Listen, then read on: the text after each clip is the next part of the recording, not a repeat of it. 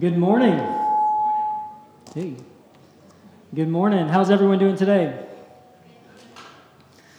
Good. Well, we're going to be continuing through Ephesians this morning. And as we've done over the last several weeks, going through Ephesians 5 and now in Ephesians 6, we've been looking at the family. And what does God's word have to say about how we are to relate to one another as family? And that word family really means something different to every person. So when you mention family, some people have just really fond memories of their family. Maybe they think back when they were children growing up as a part of a family. Others have painful memories. Some people have scarring memories. Some people grew up even without a family. They don't really know what that word family is intended to mean. And so I'm of the belief that I don't know that the harmful effects of the fall of man, the harmful effects of everything that happened in Genesis 3 when sin entered into the world, I don't know that the effects of that are seen as evidently anywhere else in the world as they are seen within the family. Because everyone has some level of dysfunction in their family, right? I mean, to varying degrees, every family is dysfunctional.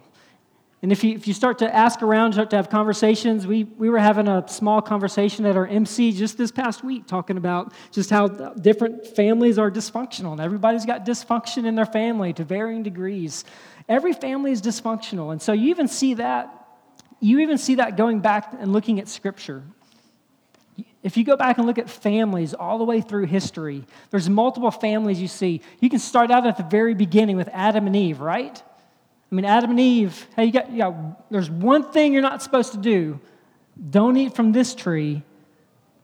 Dysfunction happens. Eve tricks Adam into eating, and then they start blaming back and forth. They start pointing fingers. Things don't get much better from there. They have two sons. You've probably heard their names, Cain and Abel. Cain takes Abel out into a field and kills him. First murder happens. I mean, this is like right off the bat. Like dysfunction in family. You keep going. If you've been reading your CBR journal over the last few weeks, we started that in 2019. We've been reading through the book of Genesis. So some of these stories, if you've been reading them, you probably start to uncover a few details that maybe we leave out of the kids' lessons over here. So like Noah and the ark, that's a cool story. After that happens, Noah ends up basically plastered naked in his tent. And then he ends up cursing his children because they say something to him about it. And it just gets uglier and uglier. Abraham's family. Abraham, we know Abraham, the guy that he was just so faithful to just go to a place that God had called him. He didn't know where he was going. Hey, along the way, Abraham basically prostitutes his wife out to the Egyptians so that they don't kill him. Okay, so dysfunction exists throughout history, and you can keep going. You can look at Lot's family, who basically tried to give his daughters over to a bunch of people who were trying to kill him. You can look at Jacob's family. Jacob had 12 boys, right? Decides to buy the youngest one, Joseph, like a fancy coat. Like none of the other boys got a fancy coat. They didn't really like Joseph very much, so the other boys, his brothers, decide, let's just get rid of Joseph. They throw him in a pit and try to kill him. One of them eventually says, hey, instead of killing him, why don't we just sell him to these Egyptians as a slave?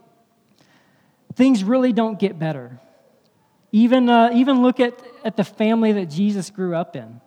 Jesus, when he was a boy, they go to the temple and they travel, and Mary and Joseph somehow forget that the Son of God on their way home isn't really with them anymore. And so it's been a couple of days, and they're like, hey, have you seen Jesus recently? And no one's seen him. Oh, we left him back in Jerusalem. Let's go back and get him. So dysfunction happens to varying degrees. It's happened throughout all of history. It happens in my family. It happens in your family. And so the question we're asking today is, what does God's word say about family? What does it say about the relationship? We've looked at the relationship between husbands and wives over the last couple of weeks, and today we're going to look at the relationships between parents and children. Because the reality is there are two earthly relationships that are designed and intended to show us God's love, to show us what his relationship is like with his people. Those relationships are the relationship between a husband and a wife, and then the relationship between a parent and a child.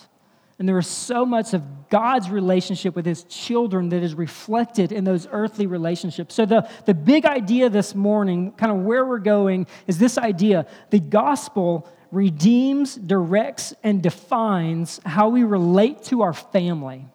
The gospel redeems, directs, and defines how we relate to our family. And so I'm going to tell you kind of where we're going before we even go there. But today's message, this is not intended to be just a list of helpful tips and tricks to make you a better parent, okay?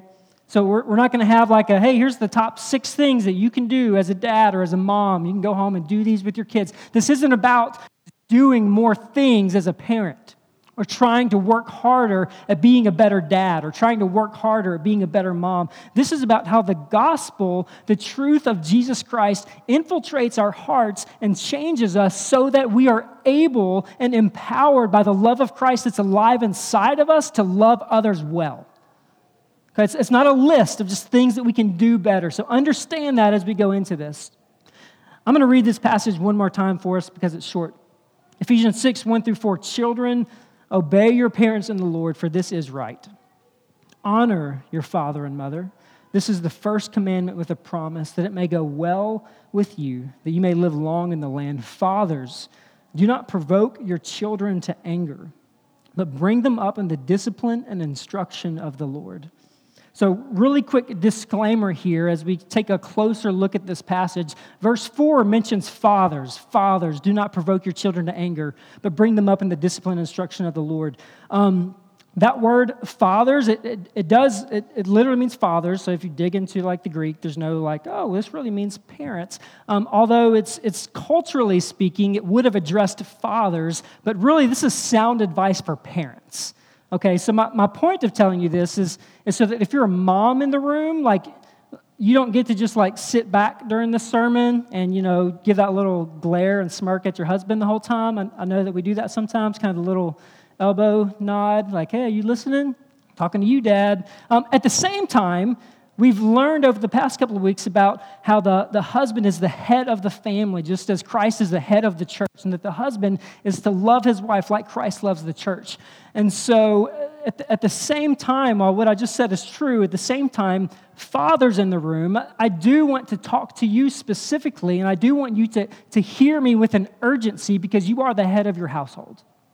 And so if you're going to ask me, hey, does this passage speak directly to fathers, or is this passage more intended for just parents in general? My answer is yes. Yes, fathers, you need to pay attention. Yes, moms, pay attention too. So anyway, moving into this.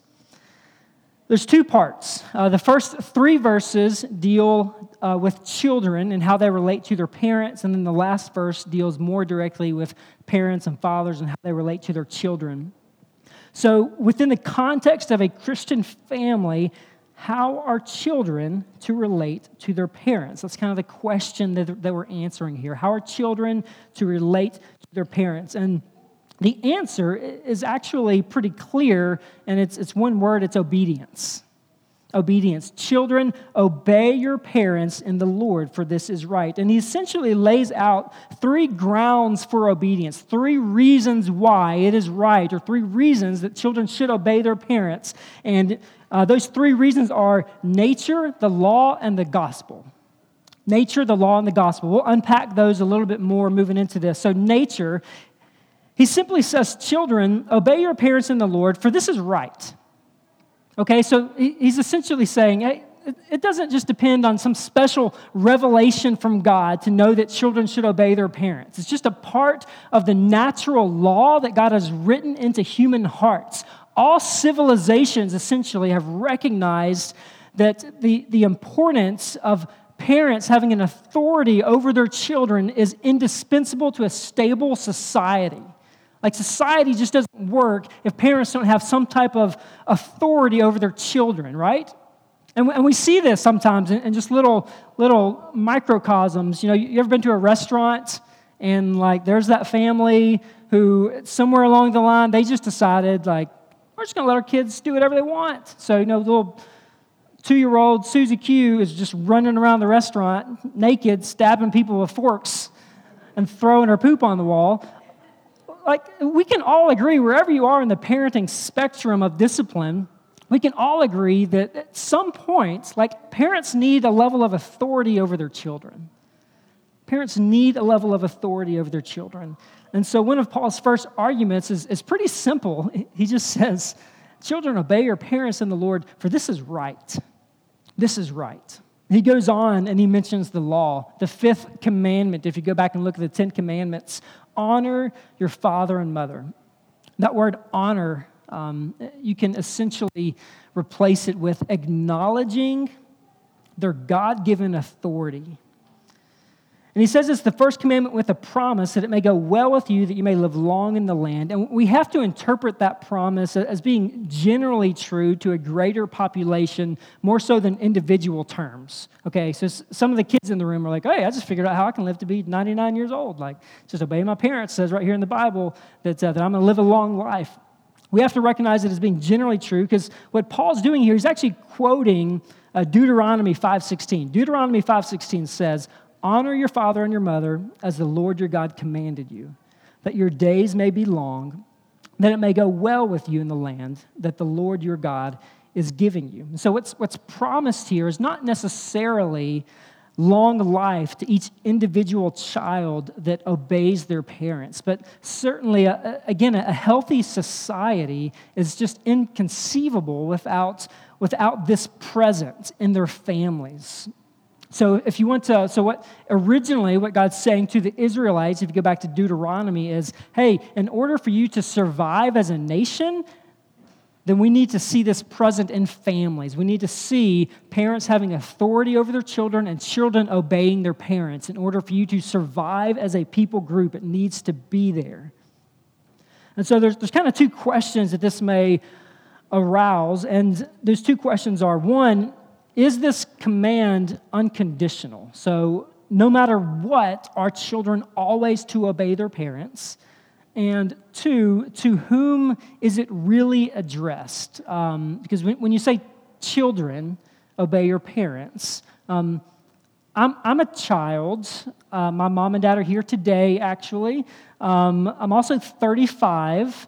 So at one point, do I not have to do what mom and dad say anymore? When does that transition kind of happen? So to whom is it addressed? What is meant by children? And is the command unconditional? So the command is, children, obey your parents in the Lord, for this is right. And so there's an implication here that if you were to obey in the Lord, that we don't obey in necessarily absolutely everything, but only what is compatible with our primary loyalty, which is to Jesus. So God is our ultimate Father. God is our spiritual Father. Ultimately, we are responsible to Him. So whatever falls under the umbrella of Christ, we are to be obedient to our parents in. And again, the question, so what is meant by children? Well, the truth is that's in many ways going to be defined by culture, because there are different cultures all over the world, and there's a different coming of ages for each of those cultures. Sometimes it's in an age or a number. Sometimes it's a life event that may occur. So some people may be considered children until you reach the age of 18. Legally speaking, in the United States, you're an adult when you're 18. But if you're 18 and you're still living at mom and dad's house and they're still paying your bills and they're still taking care of you, are you really an adult, or is it just legally you're an adult? Some people say, hey, when you move out of your mom and dad's house and you pay your own bills. Some people say when you get married. Some people might say when you have children of your own. So there's different cultures around the world who are going to define that differently. Again, a certain age, when you leave home, when you marry. But the truth is, we have to continue to honor our parents regardless of whether we have come of age or not. Continue to honor our parents. And that doesn't necessarily mean obey. So when that transition happens culturally, we continue to honor our parents. And so we've looked at how Paul has laid this out, how he said that it's just right to obey your parents. We've looked at the law, where the law calls us to honor our mother and father. And then lastly, we're going to look at the gospel, how Christian children learn to obey with gladness. And I want us to look at Luke chapter 2, verse 51. Luke 2, verse 51. This is referring to Jesus as a boy. It says, "And he went down with them, and he came to Nazareth and was submissive to them." And that's a simple verse that you can read over it really quickly, right? It's really easy to read through that one. It's short, and it's like wrapping up that story. But I don't want to miss it, that the fact that Jesus was submissive to his earthly parents. So I've got a quote. This is from David Mathis, and I think we have it on the screen. You can follow along with me. He says this. He says, "God submitted to man. The God-child obeyed his mere human parents. And in doing so, he dignified the most basic and enduring of everyday relational dynamics. In our modern age, taught to despise the ideas of submission and obedience, the Son of God himself, worthy of limitless worship and praise, shadows our shallow conceptions of value and worth. Jesus' obedience to his parents challenges the insecurities in us that often make us averse to submit and obey. God himself, in human flesh, subjected himself to two average, ordinary, inexperienced parents in an obscure backwater town called Nazareth. Jesus obeyed his parents." Now, for children in the room and how you can look at this example that Jesus set, particularly for children in the room who are Christ followers, because now this Jesus that we read about, who submitted himself far greater than you could ever imagine, this Jesus who obeyed his parents and submitted himself to them is now the same Jesus who is your Lord and Savior. And we should be anxious to do what pleases him. We should be anxious to follow in his footsteps, to look at the life that Jesus lived and seek to live a life that mirrors it and that resembles it. And submission is hard. Oftentimes, it's difficult to submit to someone because the truth is, we think we know better. And so if you have a boss at work who's telling you how to do your job, but you feel like you should do your job differently, it's really difficult for you to submit to your boss because in your head, you really think you know what you're doing. You know better.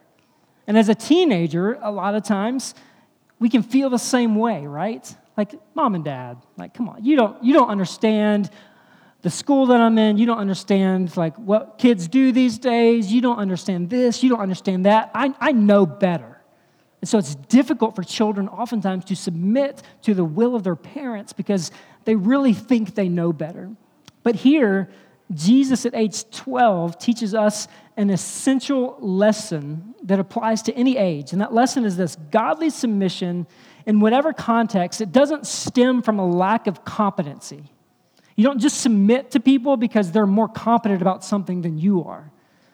Because we are never too smart, never too skilled, never too experienced or too spiritual for God-given submission. And we see that in the life of Jesus, as Jesus, who created his mom and dad, submits to his mom and dad.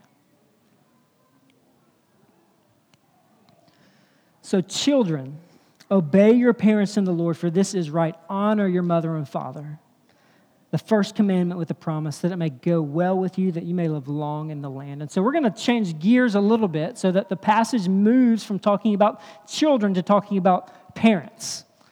And Brad always gives me the really easy passages, when we get to talk about things like parenting, because that's, if anybody's got something figured out, it's probably parenting. There's not 1,000 different ways and different ideas that people have about parenting. But this morning, we just want to look at what God's Word says about parenting and see if we can apply it in our context and in our day. So verse 4 shifts gears. He starts talking about parents. He says, "Fathers, do not provoke your children to anger, but bring them up in the discipline and instruction of the Lord." And so it's interesting here when Paul outlines how parents should behave toward their children. It is not an exercise in authority that he recommends. It's actually restraint of their authority that he urges. Restraint of their authority. He paints a picture of a self-controlled, gentle, patient educator.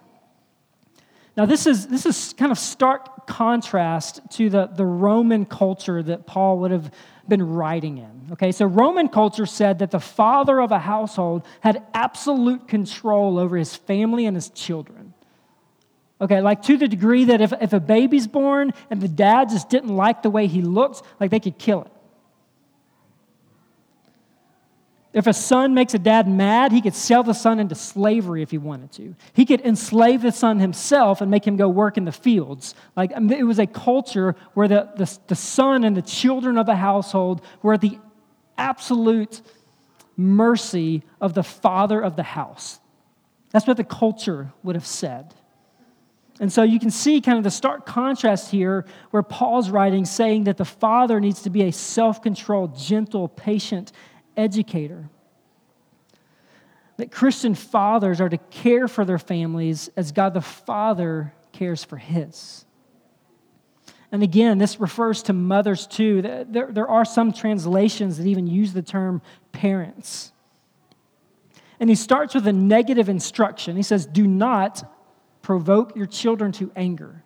Do not provoke your children to anger. So Paul recognizes just how delicate a child can be when he says, do not provoke them to anger, because parents can very easily misuse their authority. So we have an authority that's been given by God, but it's very easy as parents in our own sinfulness to misuse that authority in dealing with our children.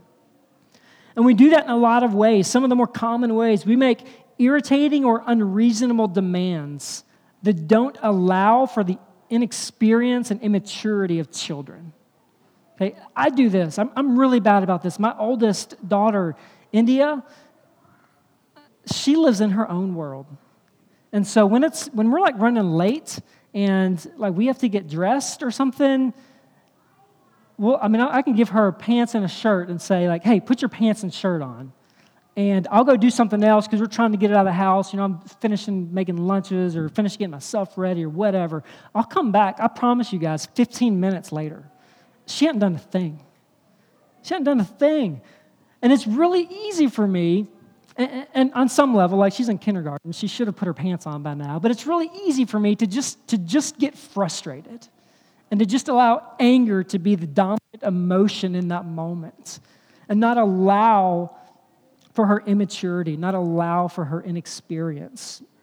It's easy for us as parents to be harsh and cruel with our children because we lose our temper and we had a bad day and we come home and we just take it out on our kids. We can be harsh and cruel.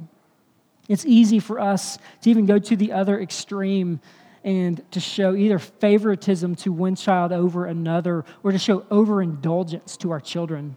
If we never say no to our kids, it's easy to humiliate our children. I think we should be careful about stories that we tell about our kids around our kids. Because they listen. Like if I've learned anything about kids, like they are always listening. And they hear everything you say. And the last thing that we as parents want is to provoke our children to anger towards us because of the words that we use and the stories that we tell about them, the things that they hear us saying to other people about them. I think we should guard them very carefully. But it's easy to do. Sarcasm, ridicule, there are multiple parental attitudes that can provoke resentment and anger in our children. Colossians 3:21, Paul essentially reiterates what he says here in 3:21. He says, "Fathers, do not provoke your children lest they become discouraged."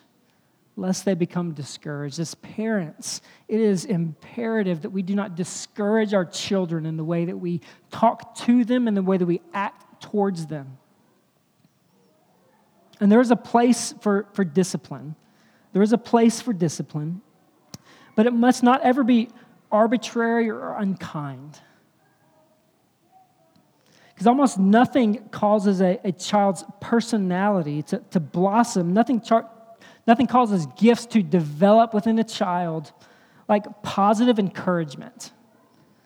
like believing that your parents love you and understand you. Parents' love for their children is expressed in helping them develop their full potential.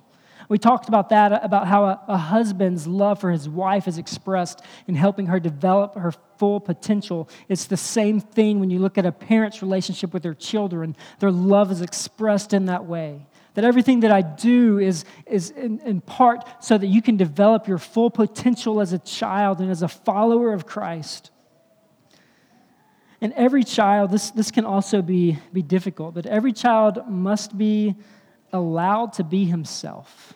Because if you have children in the room, you have just inherently some preconceived notions of what you want your child to be. So if you grew up playing sports, you just can't wait for your kid to be old enough to be on the soccer team. And you just want your kid to play soccer.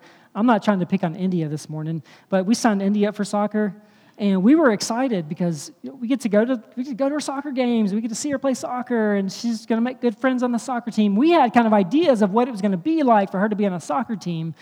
She had ideas too, but the reality of it was she hated every second of it. And she would just go and stand in the field and just walk around. And then she'd just walk to the bench and sit down. And we did that for how many games? 6 games? And it was terrible. And so we were able to say, okay, India, you clearly don't enjoy soccer. We wanted you to enjoy soccer, but that's okay. We're gonna find some other interests. So our children are not always going to be who we desire for them to be. And we also have to understand that every time that happens, every time they don't conform to what we want them to be, every non-conforming action of children does not deserve to be styled as rebellion. Know who your kids are, know what their natural likes and dislikes are, and embrace them for who they are. And don't try to force them into a mold that you desire for them to be. I have one more quote up here. This is from John Piper. And John Piper says this: anger is the cannibal emotion. It eats all the others until none is left. And it does this first in fathers, and then this constricted soul is passed on to the children.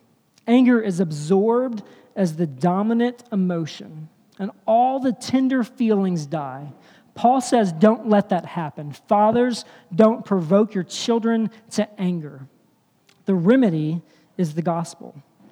And he quotes, as God in Christ forgave you. If you find yourself, and particularly to fathers, because I do agree with the quote there that oftentimes this starts at the head of the household, it starts with fathers. But if you find yourself lacking patience with your children, if you find yourself often angry, sometimes you can't even really describe it, or if somebody asks you, why are you angry? You don't even really know. But if you find yourselves frequently angry and lacking patience with your children, you don't have a parenting problem, okay? This isn't about you needing to be a better dad. This isn't about you needing to be a better mom. It's not a parenting problem. You have a gospel problem. And that's a gospel problem because you're not recognizing the fact that because you have been forgiven of so much by Jesus, that you are able to forgive and love outside of your own abilities. It's a gospel problem if you lack patience and you're always angry toward your children. So know that.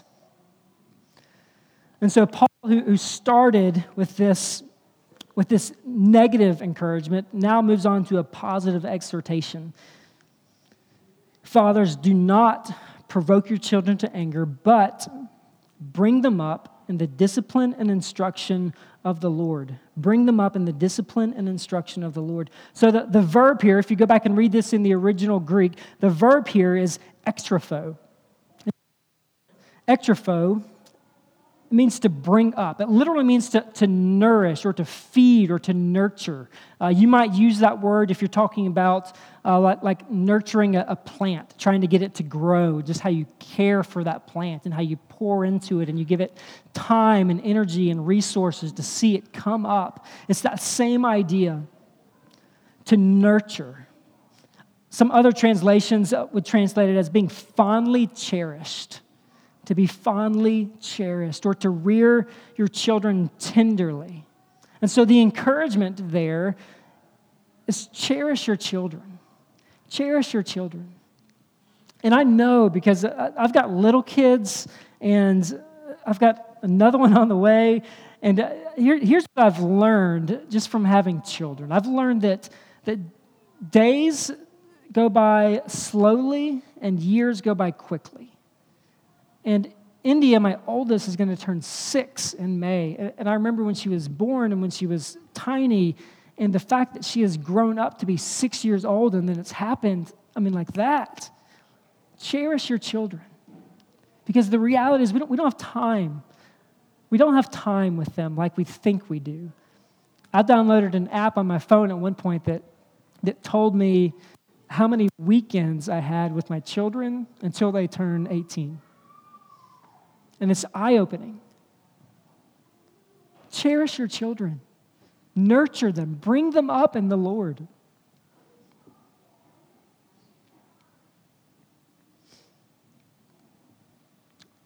So your focus is on that fact that we are to nurture our children, bringing them up in the Lord.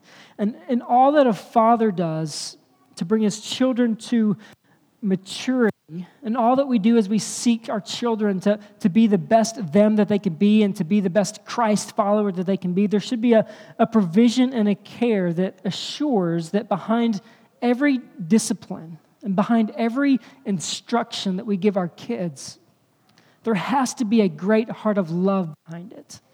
A great heart of love that kids recognize and they know that whatever happens, that this earthly father is working all things together for the good of his child. And by doing that, the love of God is displayed in his life. God's character is displayed. They have to know that you love them. And they have to know it. I think about this. I try not to, I don't ever want someone to ask my children, hey, when's the last time your dad told you that he loved you? I don't ever want them to not have an answer for that. And they might say, I don't know, but the truth is, if they stop and think about it, I want them to be able to say, now that I think about it, Dad, when he left for work this morning, he kissed me on the forehead and he told me he loves me. And last night, he tucked me into bed. And one of the last things he did before he left my room was he kissed me on the forehead and he told me he loves me. I don't ever want my kids to doubt that. I want them to know. I want them to know Dad loves you. And everything that I do, any discipline, any instruction, know, even if you disagree with it, know that I love you, that it is done from a heart of love that desires the best for you. So Paul essentially gives an understanding, thousands of years before kind of modern psychology entered the realm, that children are fragile. They need tenderness and security and love. And so there's some implications involved here for parents. And I want you to hear this. Parents, you should jealously guard that responsibility to raise your children up in the Lord. You should jealously guard it. And you can delegate some here and there. Delegate some to the church. If your kid is youth age, I want them to be a part of the youth group. I want them involved in learning from Andrew. I want them to be learning from their peers. Delegate it to other families. Like Caitlin and I love spending time with your children. And so often, many of you have dropped your kids off at our house while you needed to go do something. We love that. We love to spend time with your kids. Delegate some to other kids, but never entirely surrender it. It is your own God-given task. Nobody can replace you. You cannot be replaced in your child's life. So if you're not taking this seriously, as far as nurturing and bringing your children up in Christ, I guarantee you no one else is taking it any more seriously than you. And you can try to drop them off and leave them at church for an hour a week. That's not nurturing and bringing up your children in Christ. jealously guard it, desire it. Desire it. And the second implication is that it takes time. It takes time to raise up in discipline and instruction. And those are two different things, two different words. And that word discipline, how it's used here, it's a reprimand, a discipline. When your child does something that they should not do and you discipline the child. That's this word discipline here. So discipline or correction. There's a pretty famous verse. I'm sure most of us are probably familiar with it, whether you grew up in church or not. Proverbs 13:24. Anybody know what that says? Some of y'all, your grandparents probably read it to you. Whoever spares the rod hates the child, right? Spare the rod, hate the child. And it's likely been abused to a degree, honestly. Probably had some grandparents out there who, were smacking you with a wooden spoon, saying, spare the rod, spoil the child. Sorry, child. So it's been abused in the past, but one thing that I think we have to recognize is that the opposite of wrong discipline is not the absence of discipline. The opposite of wrong discipline is not the absence of discipline, but right discipline. Right discipline. And the struggle with that is I can't really tell you what that is for your child.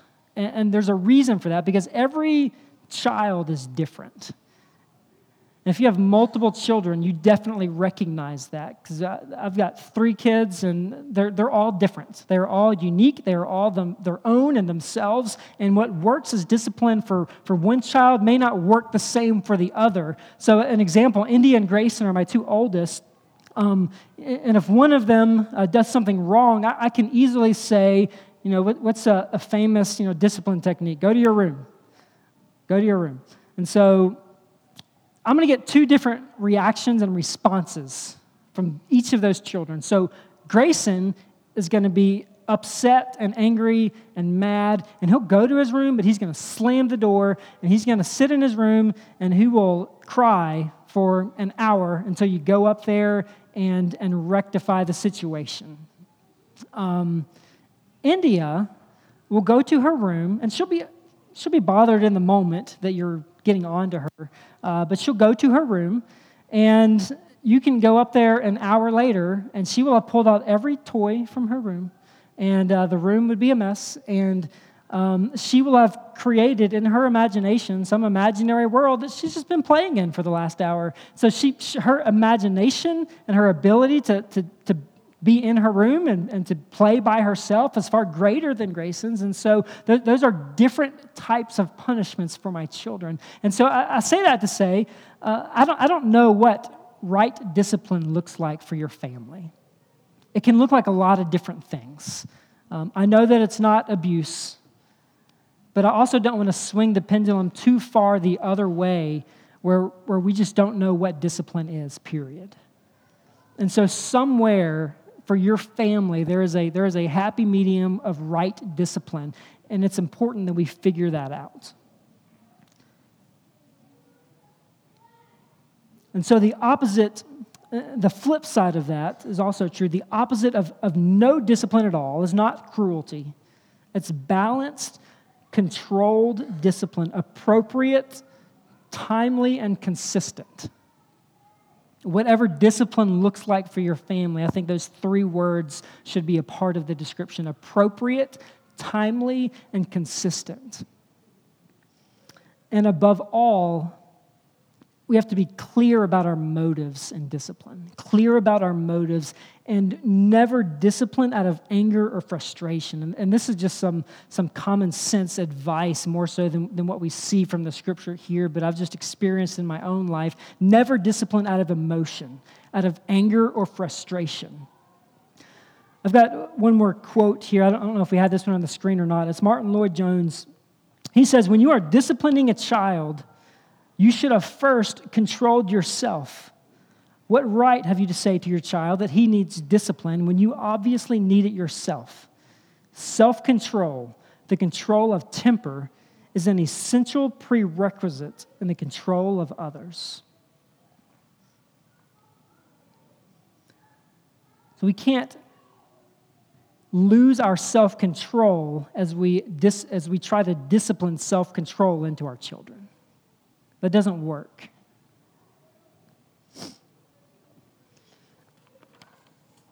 So we're going to finish up this morning, and I want to quickly look at, and I know I said this isn't like a list of top 8 things you can do to be a better parent, but I did want you to walk away this morning and have just a few handles on a couple of things that we can do or we can implement if we haven't already into our families.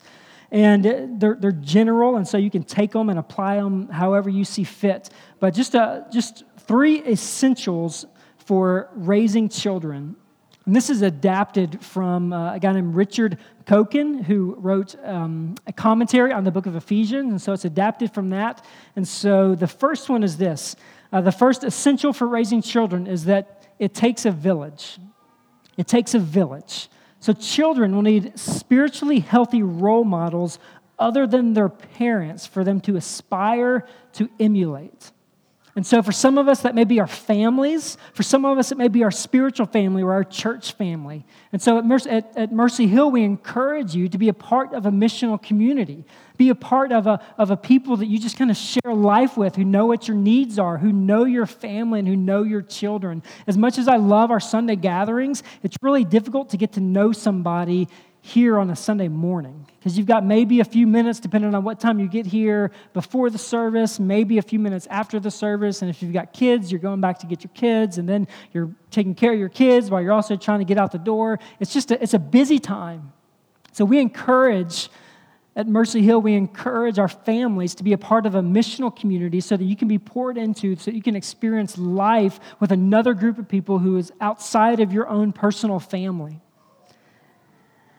It takes a village. Again, don't completely try to delegate raising your children to the church, but be a part of something. Number 2, it takes the gospel. It takes the gospel. So what that means for us as parents is we can't just bring our kids to church. We can't just play K-Love on the radio and expect that our kids are going to come to know Christ one day. It takes the gospel. What that means is we have to open our mouths and speak the truth of the gospel, the truth of God's word, into our children so that they hear it. Talk about the kindness of God's forgiving grace, not just about his laws and his do's and don'ts. So if all your children know about the Bible is that it's just this big list of things that you do and things that you don't do, then you've really missed something in it and how you communicate it to them, because it's really a story of God's unfathomable grace towards his children. And if that's not the first thing your kids think of when they think of the Bible, then we've missed something. So it takes the gospel. It takes a village, it takes the gospel. Lastly, it takes God. It takes God. If we're going to raise our children up in Christ, listen, we have to pray for our kids. We have to pray for them, because we can preach our hearts out. You can sit around the dinner table every night and have an hour-long family devotion. You can share whatever passages of Scripture you want. You can sing whatever songs you want. Ultimately, salvation is an act of God's will in the heart of a person that transforms them from death to life. And I love you guys, but you can't do that. I can't do that. I can't make it happen in my kid's life. And so it takes God for that to happen.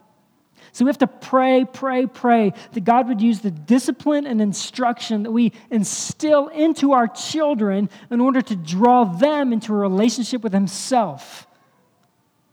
We have to pray that God would do that. And yes, surround them with every spiritual opportunity for God to work. So listen to Christian music in the car. Read God's word together. Spend time talking about God's goodness and his grace. Pray that God would use those moments in your kids' lives to draw them close to yourself. Because it's not about just trying to make it happen. Only God can do that for your children in your children's lives. So pray for your kids. I'm going to invite the band to come back up on stage, and we're going to wrap up this morning. And we're going to, as we typically do, we're going to finish by sharing the Lord's Supper together. And just kind of how we share the Lord's Supper here, if you haven't been here before, we start down the middle aisle, and we've got the bread and the juice up here up front. And you come down the middle aisle, and as you tear off the bread, we're reminded of Christ's body that was broken for us. And as you dip it in the juice, we're reminded of his blood that was poured out for us. And you can make your way back to your seat. But before we do that this morning, we've been reminded from God's word about how the gospel impacts every aspect of our family. How the gospel impacts every aspect of our family. And so before you come up this morning, I want you to take a few minutes and just ponder and pray through these questions. We've got 3 questions that they should be on the screen. 3 questions are this: how will you better honor your parents? How will you better honor your parents, regardless of your age? If your parents are alive, how will you better honor your parents? How will you better raise your children or support others in doing so? How can we take the truths of the gospel and nurture and cherish our children as they grow up in our household? How will you do that? Or how will you support others in doing that? We talked about it taking a village. So some of you in the room, you don't have children. How can you support families who are around you in helping them raise their children in a way that is Christ-honoring and exalting? The last question: how does the gospel help you cope with the hard parts of parenting? If you're a parent in the room, you know it is hard. There are lots of times when I don't know what to do with my kids. You know, if they're pitching a fit or they're fighting about this or that, or we're having the same conversation that we've had 30 times, and I just don't know what to do. It's in those moments that we have to allow the gospel to infiltrate into our lives and into our parenting and into our conversations.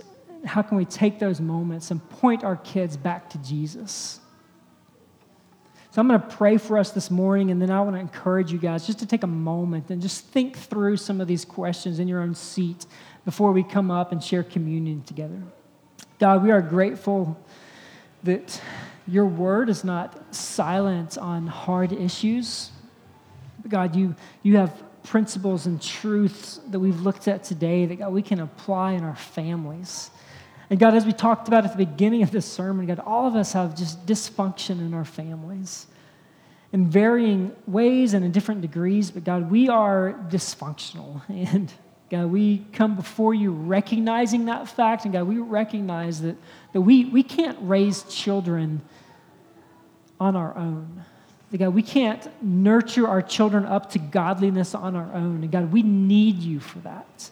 God, we need to recognize your grace that's been poured out in our life so that we can pour grace out onto our children.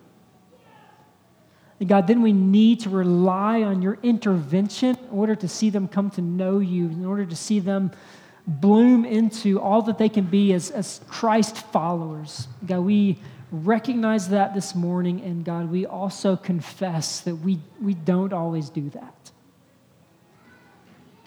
So God, I've been encouraged this morning to lean into you, God, more in my parenting and more in my family's life. God, I pray that each of us have as well. God, we pray that this time of communion that we're about to share is, God, a reminder of your grace towards us. God, may we remember. It's in Jesus' name that we pray. Amen.